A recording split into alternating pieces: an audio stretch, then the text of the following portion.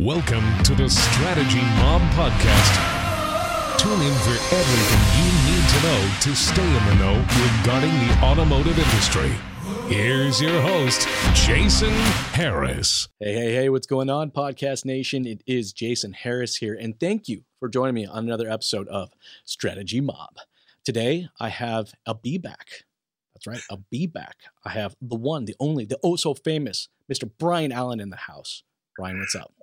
You're way too kind. Careful there. Well, Brian, I'm going to set a big stage here, man, because we have a big topic to talk about today. And, I'm actually, I got to be honest with you, I'm excited to talk about this because, so much of the content and so much of the conversation right now has to do with now and rolling closures and inventory levels and stuff like that. And I'm actually kind of glad not to talk about that. We've jammed about this before. The importance of dealers just being, proactive versus reactive. And that's what a lot of this conversation is going to be about today. But before we deep dive right into that, for everybody out there who's watching and listening and, kind of don't know who you are, Brian, and kind of how you got started in the business, I figured we'd kick off today's podcast with a little origin story. So Brian, how did you get started in this crazy little world we call the automotive industry? Well, I'm probably one of the handful of people that grew up and said, I want to be a car salesman. Everyone wanted to be a lawyer, doctor, fireman, policeman. But I started trading Hot Wheels, at 5 and 6 years old. And I knew I wanted to do something in cars. But so I started selling cars when I was 18 years old. And I was fortunate enough in 1985 to join what became the Galpin Premier Automotive Collection, a division of Galpin Motors. Mm-hmm. And I was there from 85 to 2018, 33 years. And I oversaw 9 different brands from Aston Martin to Mazda, Subaru, Lincoln, Jag, even Mercury when it was around, Volvo, Lotus, and multiple points, Subaru. So a lot of retail experience. And when I retired, it was really more that there's so much happening for dealers in the new age of transportation, with new trends. I said, I want to go at it at a different angle and help dealers leverage what these new opportunities are going to be. So I'm still a car salesman at heart, but I bring in the tech and I want to make it easier for car dealers to do business by leveraging the infrastructure they already have. And we'll talk more about that. But I think it's an amazing time. It really is amazing time. There's our industry has changed more in its approach to communication, to marketing, to the sales process in the last 9 months than we probably have in the last 40 years combined. And a lot of that was because our backs were against the wall and we were forced to do so. But hey, look, I'll take change any way I can get it. If it's forced change, I'll take it, but I still think that there's a lot of change coming.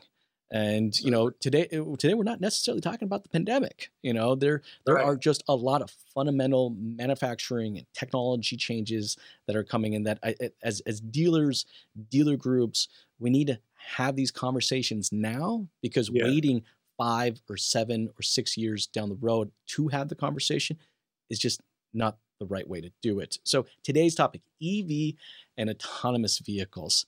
I love this topic. When I was at the NADA just before the world shut down, was in Las Vegas, and I had a chance to jump in an autonomous taxi. And I got to be honest with you, Brian, it was awesome. It was just a super cool experience. And within minutes, I was like, the moment I can buy one or subscribe. Sure. Think about the productivity. Right? Oh my gosh, it was amazing. So, why don't you, let's start with there. Kind of, where do you kind of see the industry at as far as EV and autonomous vehicles, time-wise? Okay. So, if you don't mind, I want to just take a couple steps back because I always like to come from a car dealer perspective. Cool.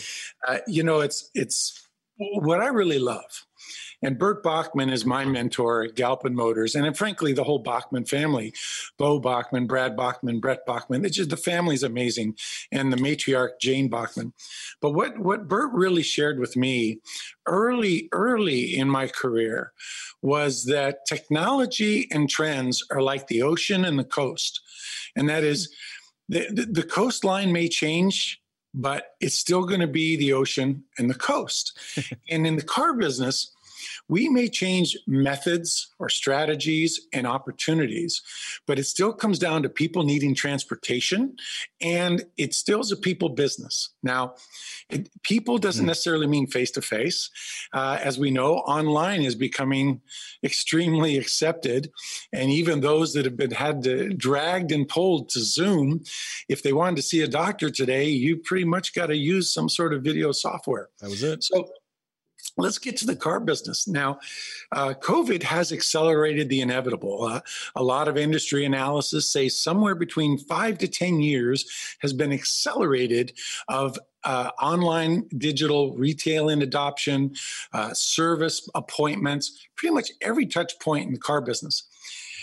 The beauty is the car dealers own the infrastructure, so they can leverage whatever's going to happen. And this is what a lot of tech companies forget.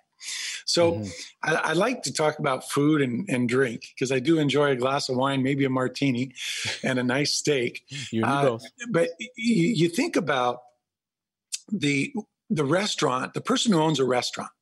If the trends kind of shift away from steak and go to tofu or Beyond Burger, the restaurateur, all they have to do is change the menu. Exactly.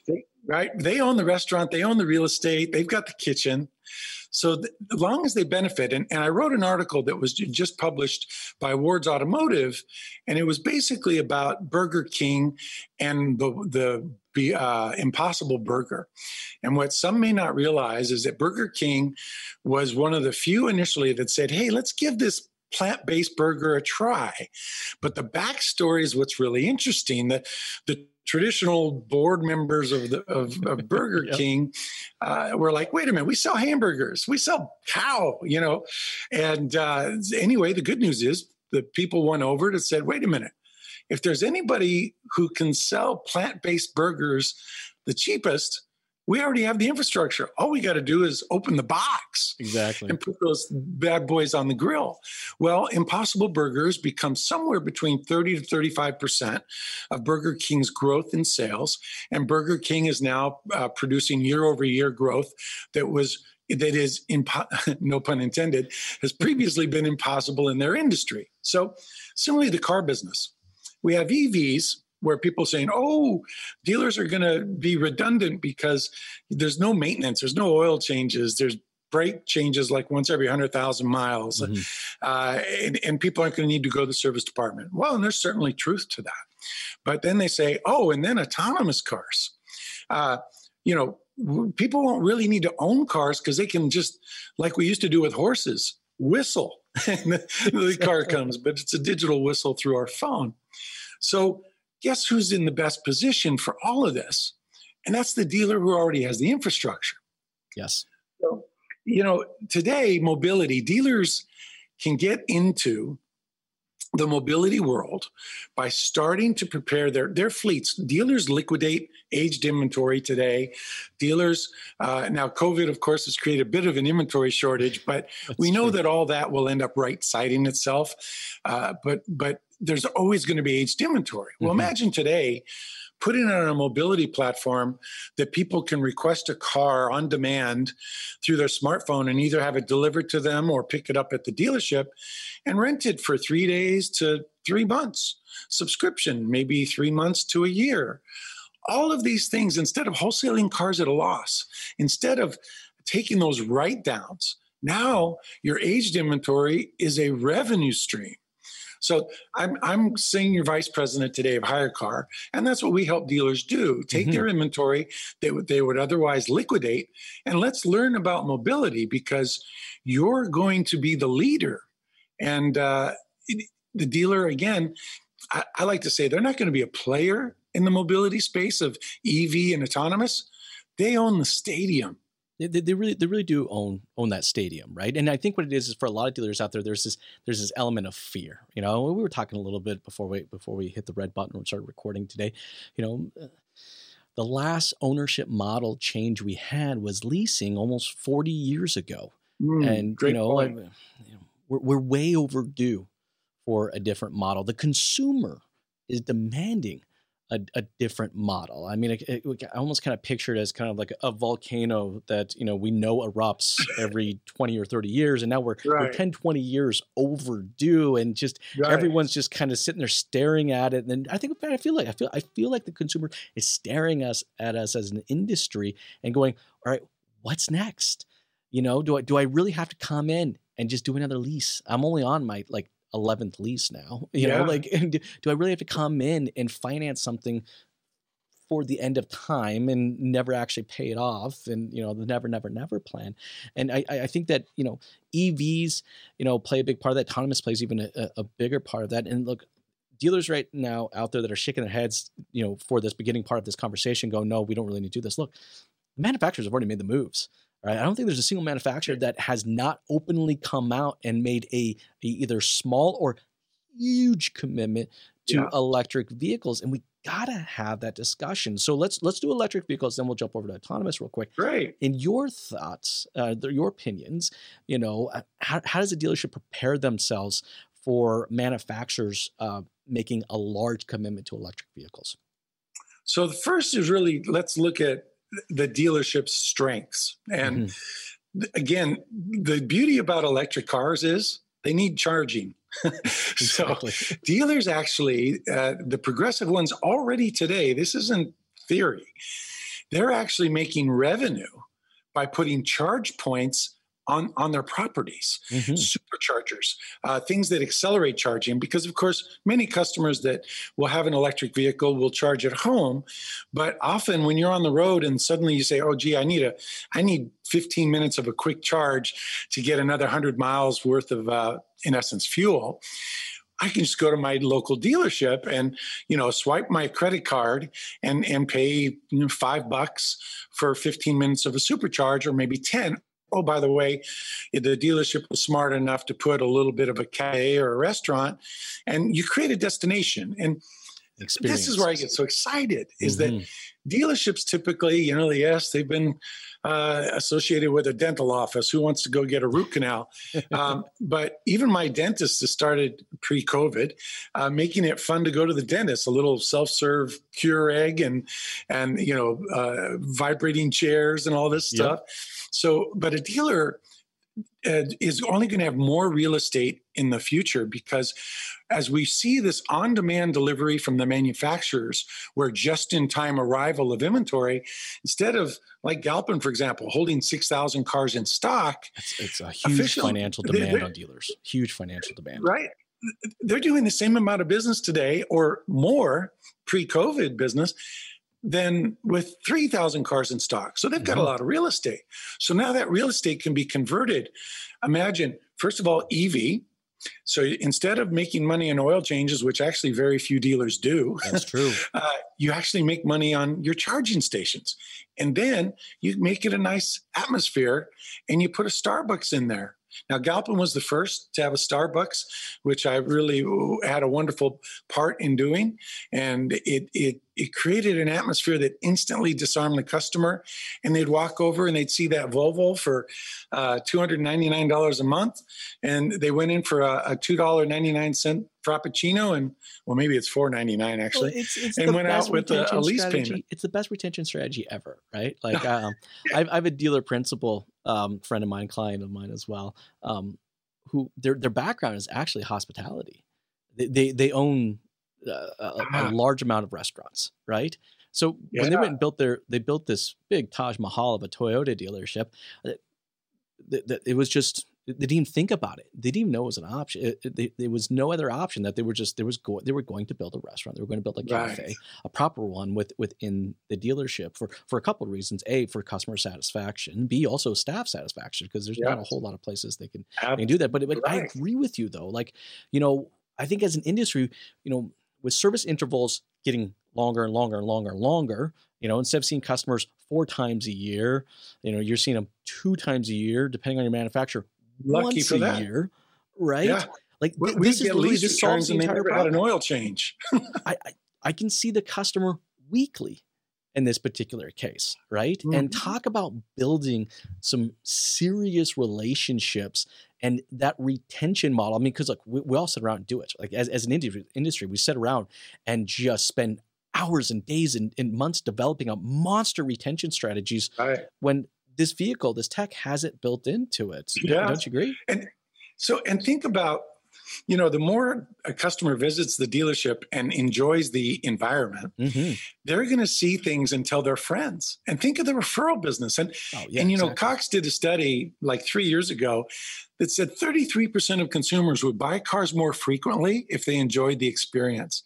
So just imagine the upside opportunity that dealers have if people found it more convenient. In my neighborhood, I've got people that could afford to buy 16 Mercedes if they want to. Sure. And they've got a 5 to 15-year-old, 20-year-old luxury car that they don't change just because they don't enjoy the experience. So huge upside. And the EV is just the beginning of it, because on-demand transportation is growing. And here we talk about the here and the now, because, we have to eat today as well as plan for the harvest tomorrow. That's so true. Even though I find dealerships don't do enough of that, right? We're so stuck in that 30-day cycle. And I think that's, if you're watching or listening right now, this is what this whole podcast is about, is we want you to start you need to have these conversations, because no matter what you think or feel, right? Bottom line is the entire industry and the client is moving that direction. But sorry to interrupt, but continue. No, but to your point is that this isn't about if, it's truly about when. Exactly. And now, frankly, as I said, COVID has accelerated a lot of things. First of all, human nature has to change. I love the story about the ATMs. ATMs came out in the late 60s, early 70s. It took 20 years for human beings to get past the point of trusting a machine to take a paycheck or, put cash in and not get a stamped book by the teller. Yep. It took that long. And even then, the benefit of ATMs, bank branches didn't close. Forget about COVID for a second.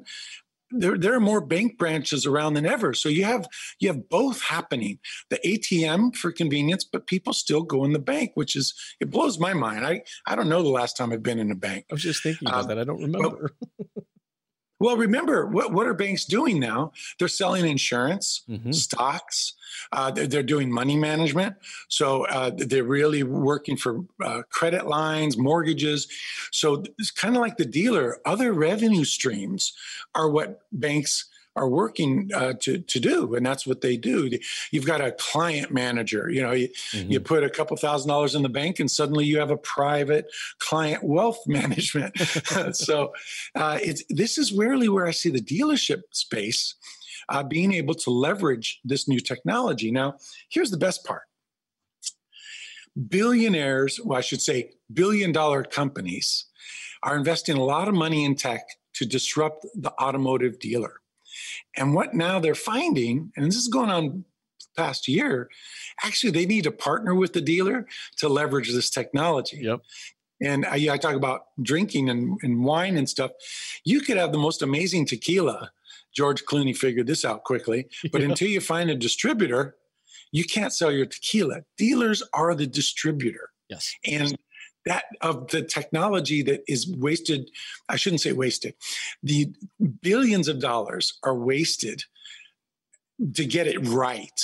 And so dealers have to operate on a cash flow positive basis.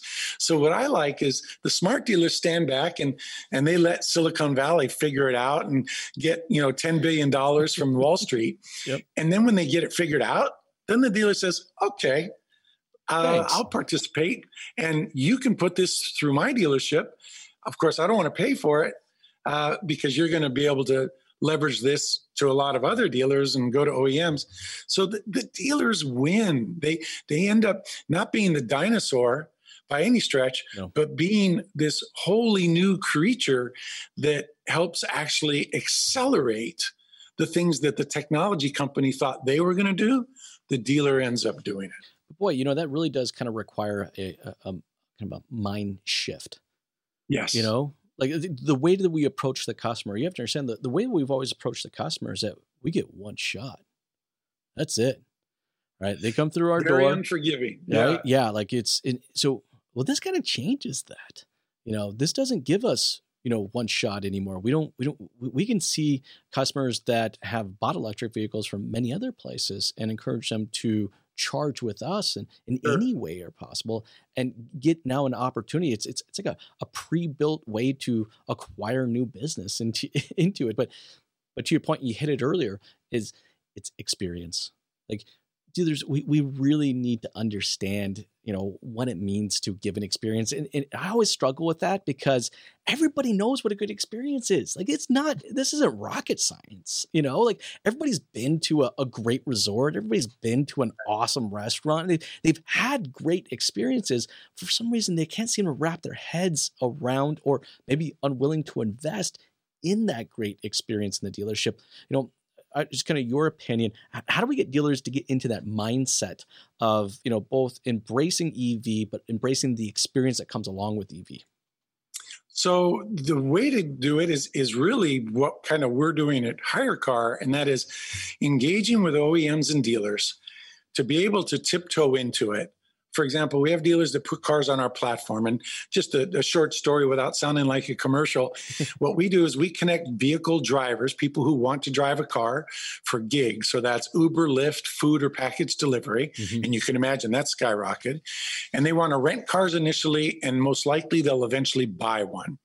So we have a dealer say, hey, you know what, give us 4 or 5 cars that you are going to wholesale anyway, and let's put them on the platform, and we'll connect the drivers, and we do the insurance, and it's all amazing technology through the smartphone. The dealer doesn't have to worry about administration other than handing the keys to the person who comes to the store. Not much different than a traditional rental or loaner car. Mm-hmm. And even that's changing because we're working with keyless technology where the dealer doesn't even have to do that. But so the dealer can tiptoe into this, getting used to a customer inquiring to reserve a vehicle from 2 days to 6 months. And the beauty is that all the dealer has to do is have that car ready. And yes, you're similar. You mentioned leasing, which is such a beautiful analogy in that leasing was a paradigm shift as well for dealers, because it's like, I like to sell cars. I'll wholesale a car to Executive Leasing or Southwest Leasing and let them deal with the customer. And then the manufacturer and the dealer woke up and said, wait a minute, the dealer's closest to the customer. Why would we let them go to another source for an alternative way to consume transportation? For sure. So your point is dead on. This is an alternative way that dealers can get their toes dipped in the water and start and say, wow, I see these people more often. Yep. And we build an experience. And it leads naturally into autonomous, because dealers, my vision that, some thought it was 10 years out now. I think we're closer to 2024, 2025. Mm-hmm. Dealers will have little fleets of autonomous vehicles because they're closest to the customer again, and they're closest to their immediate geographic circle. And someone will just basically call for maybe a Ford Escape to autonomously drive to them to have for the weekend. And because they're working from home, because a lot of work paradigms are going to shift permanently because of COVID, they don't need a car Monday through Friday, but they want it maybe Friday night through Sunday. And I think that's so important. So the dealer wins. That's right. See, that's what this whole thing about. So we're trying to drive home. The dealer wins here, right? I think there's still the kind of this fear with autonomous vehicles that the autonomous vehicle is going to put them out of business. But again, autonomous vehicles need a central hub. Like they have to go back somewhere. They need to be charged, or yes, they need to be serviced. They need to be cleaned. Yep. They need to be sanitized, right? They're a fleet that still has to be managed and still has to be handled. Right. And yeah, guess what? Dealers got a lot of space and building and infrastructure I want to handle sure all of this. Private ownership is going to be around for a long time. And For sure. actually, my ideal, I'm looking to have a privately owned autonomous car, right? I'm with you. Me too. We've gone full circle. It's basically like the horse. So that's what's really going to be fun. There are times where I want to drive, times I don't. And so there's just all ways to win. But what I do know, you touched on it earlier, subscription is another thing. And that's where people don't want to make a 3-year commitment, especially as technology is changing. I know that initially when they came out with being able to buy a smartphone with a monthly payment, everyone said, oh, you're going to have a monthly payment for life. Mm-hmm. Well, in reality, we do have monthly payments for life on almost everything. It's just we either prepay for it Yes. or we pay over a month's term. But with technology, the obsolescence factor is a killer. It's not like real estate where you'd like to enjoy paid off real estate. With a car, as we know, these things are upgrading constantly. Exactly. And like, why do I want to own one? Right. Like, right. I already am kind of annoyed that I own a car. And I'm like, you know what? I'm like, well, I put a lot of mileage on a car anyways, but I'm 2.5 years into this car I have right now. I have 90,000 kilometers I put on it. I'm like, I don't want this thing anymore. Well, but it's fun. You just mentioned about mileage. So EVs really turn that on its head too. It does, doesn't it? Today you have some EV warranties that are not based on mileage. They're based on years. Some cars are 10-year warranty that it really covers everything. Yes. And it doesn't matter what the miles are. It really doesn't. So that's probably another reason why I'm excited about EV vehicles because, look, I do an oil change every single month. I just had one of my employees, they were complaining they had to do a brake job and it cost them $900 for a brake job. And I said, well, when was the last time you did one? They're like 3 years ago. I'm like, I do it yearly, if not sometimes twice, Right. But I think that's the case is that we have to start thinking of our dealerships and to your point, they're almost all structured in a way that it doesn't take a whole hell of a lot to change them. But we can start doing this now by focusing on what that user experience, what that customer experience is going to be. Remove the desk, replace them with lounges. Like I was thinking the other day, I was in a meeting with a big group and someone asked the question. I love the way they asked the question. Why should someone want to service with us? Want versus need. I'm like, that's a good question. All right. Why would they actually want to? What do you provide, operationally different than everybody else that would actually make them want to service with you? And I said, well, think about things that you want to do yourselves. When I get on an airplane, I want to be in business class. Mm-hmm. I do. Doesn't necessarily mean I am, but I want to. But I want that type of experience. Could I not just show up to get my vehicle serviced and I can sit down in kind of my own kind of little pod and just have that type of experience? Like I think that's what everyone's got to start asking themselves how to create that experience.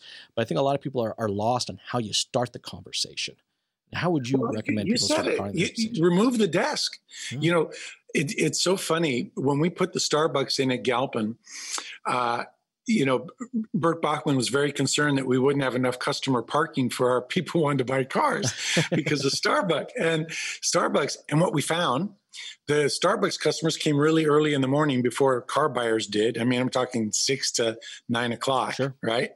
So fortunately, the pattern of traffic was opposite of our retail automotive traffic.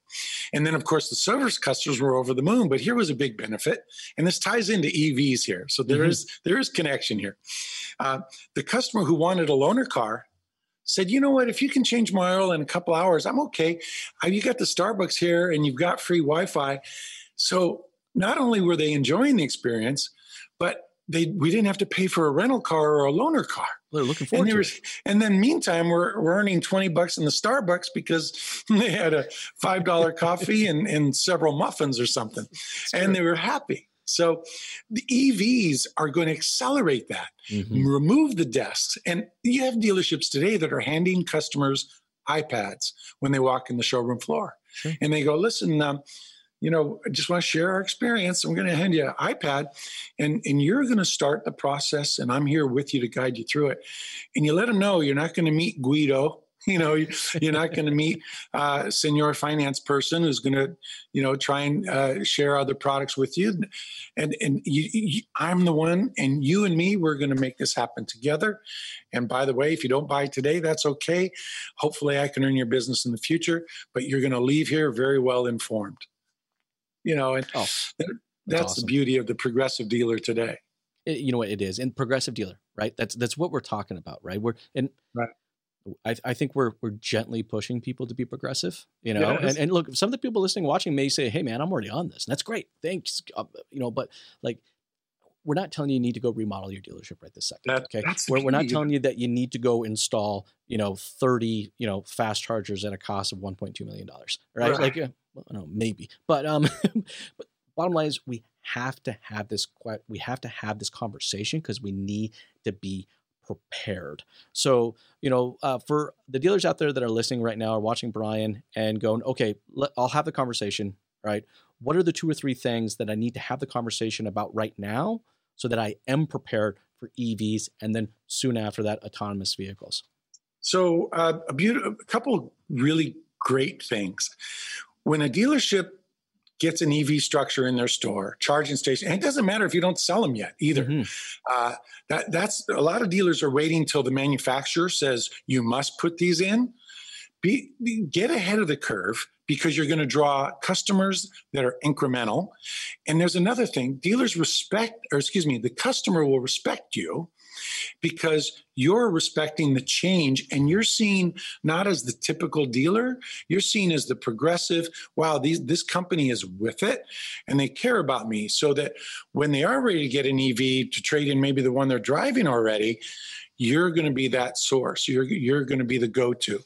So right now, today, first thing is look at what your options are to put some EV stations in. Second, what you said, Jason, remove the desks. Mm-hmm. Dealerships a little while ago started removing cars. The showrooms were always full of cars. Yep. And they started putting like customer tall belly up tables with computers, or today it's mostly laptops or tablets. But it's make it when you walk in that it doesn't look like they're there to take your money. You're there to have a good time. Yes. And dealers can do that now. It's actually make it look like you're a car show. Not a dealership, but that once a year car show. I can't wait for those to come back, by the way. No kidding, me too. But that was, frankly, again, I know I say Bert Bachman's name a lot, but he always wanted his dealership to be a destination to enjoy cars. And then you would end up buying one by default.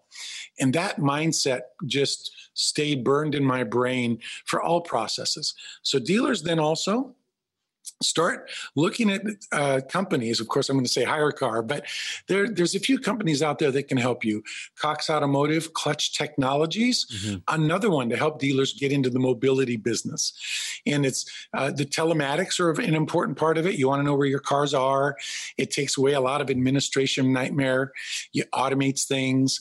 But Clutch has a lot of great dealer-focused software to manage fleets that are rented to customers. And we say on demand, it's really just rental. But subscription is also rental. It's just a longer term. But renting used cars is an extremely profitable option for dealers that gets them into mobility and start to see a different customer, but an incremental customer. And that's a great place to get started. That's how they can start today. So, I think it's a great way to kind of prepare yourselves, because like we said it earlier, right? This is not a if it's going to come. It's just simply a matter of when it's going to come. And I think that's the dealers that are going to be prepared for it. Look, it's actually kind of a cool time right now because I'm having dealerships have conversations around their identities in the first place, right? Yeah. For example, I have a handful of Ford dealerships that don't have trucks.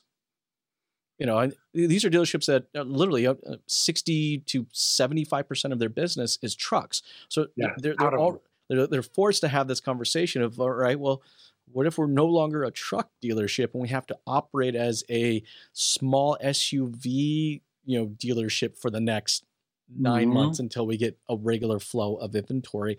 And that's why I think it's a great time to have this conversation, because you're already having these conversations. You're already trying to prepare for what that next identity is going to look like. And we got to have those. And those are some great starting points.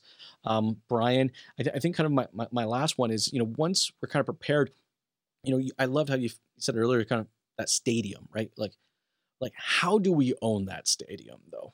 Because I think there's that is confusing for others. Go ahead. I'm sorry. No, go ahead. So it's certainly from experience. Again, I'm not speaking as a consultant. I was there. The person who owns the land owns the hand. I like that. And most dealers, one of their sources of income is rent to themselves because they own the land. So as the use of the land changes, kind of going back to that restaurant, that they're a steakhouse, but they also sell plant-based, meat. Sure. The dealer can easily pivot to anything in the transportation industry and do it without additional capital investment. See, all these companies out there in Silicon Valley that say, oh, you can buy a car from me and not go to the dealer. We'll ship it to you on a truck. All that. They have to create a whole new brand. Mm-hmm. They have to create an infrastructure somehow, but the dealer already owns it. So if the dealer takes that technology and allows someone to buy a car through a phone or rent a car through a phone, the dealer, they pay $99 a month for software. Exactly. They own the most expensive part. The people are already there. The salesperson becomes a mobility consultant, not just a salesperson. The service department becomes an EV charging center, not just an oil change place. Yep. And there was no additional expense by the dealer. Yes, maybe some investment in EV stations, but what I promise you is the EV stations are cheaper than a dealer's advertising budget on a monthly basis. Well, I think that's a great point. Seriously, that's a really good point, because, I actually had a conversation. My operations manager was actually surprised when this came out of my mouth with one of our largest clients. Is actually, you know what? I actually don't want you to spend as much in marketing this year. And then what are you talking about? We did have this discussion. But I was encouraging them and said, I want you to invest more money into what the experience at the dealership is.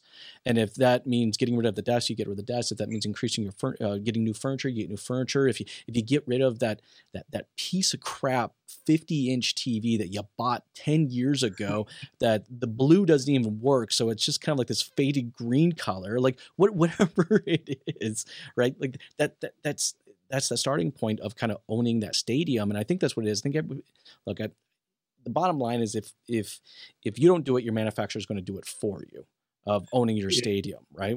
You're familiar with a program called Kinto, by Toyota, right? Where, Toyota is already installing the technology at the manufacturing level within the vehicles so that the vehicle can be remotely rented and started, right here. And last year, Toyota did it with all of their hybrid models. From my understanding, I guess all new 2021 Toyotas will have this tech built into it.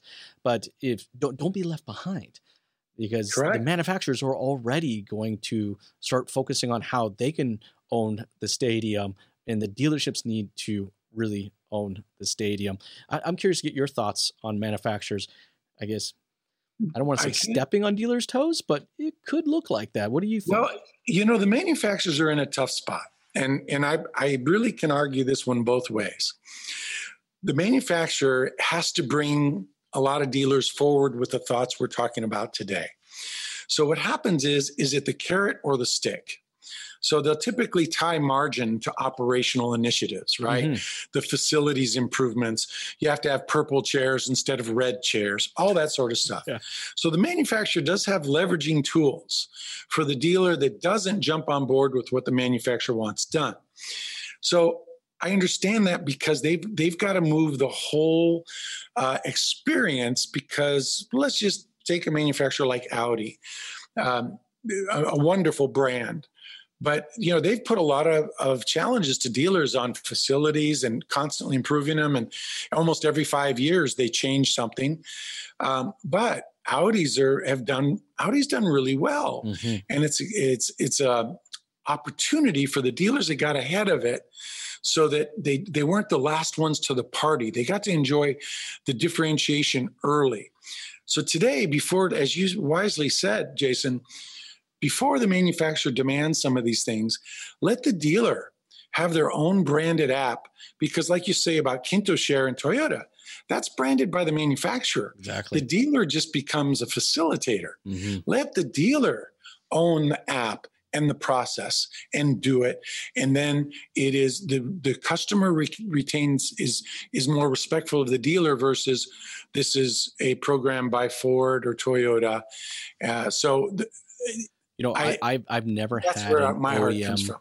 initiative where I enjoyed being the facilitator of that initiative. Do you know what I mean?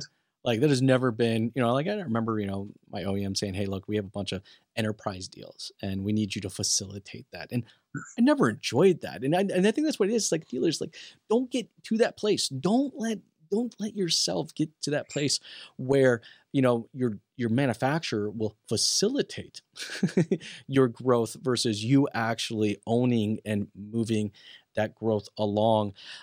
Brian, I know it's getting towards kind of the tail end of our time, but I do want to talk a little bit before we go about kind of the impact on the operations. And I'm going to take this more towards the direction of the staff, because I think EV vehicles and autonomous vehicles changes the way the staff looks right now in a big way. And I'd love to get your thoughts on that. So, first of all, you're absolutely correct. The issue, which is a positive one, is that there's a lot of people in the workforce that would want to work at a dealership because they like cars, but they don't because they don't like conflict of traditional negotiating or anything that would appear to be confrontational. There are today, because of COVID, more unemployment than probably since the Depression. Yeah. So a dealer could never be in a better position to hire more socially aware employees that have compassion for a customer and want to be consultative versus argumentative or confrontational. Sure. Now, look, this isn't something new. Most people don't want to be in a business that's confrontational with a customer or could have any unpleasantness.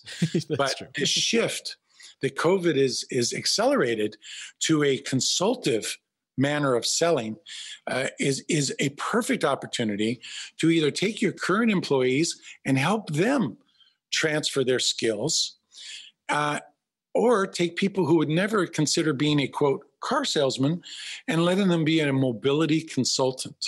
Yes. And that's the biggest opportunity. So either way, it's a win. You take your current people and say, hey, here's where we're moving. And how many people want to get on this bus? Because we've got a lot of people that are going to want to get on the bus. If you don't want to come to our new destination, we got plenty of people that will.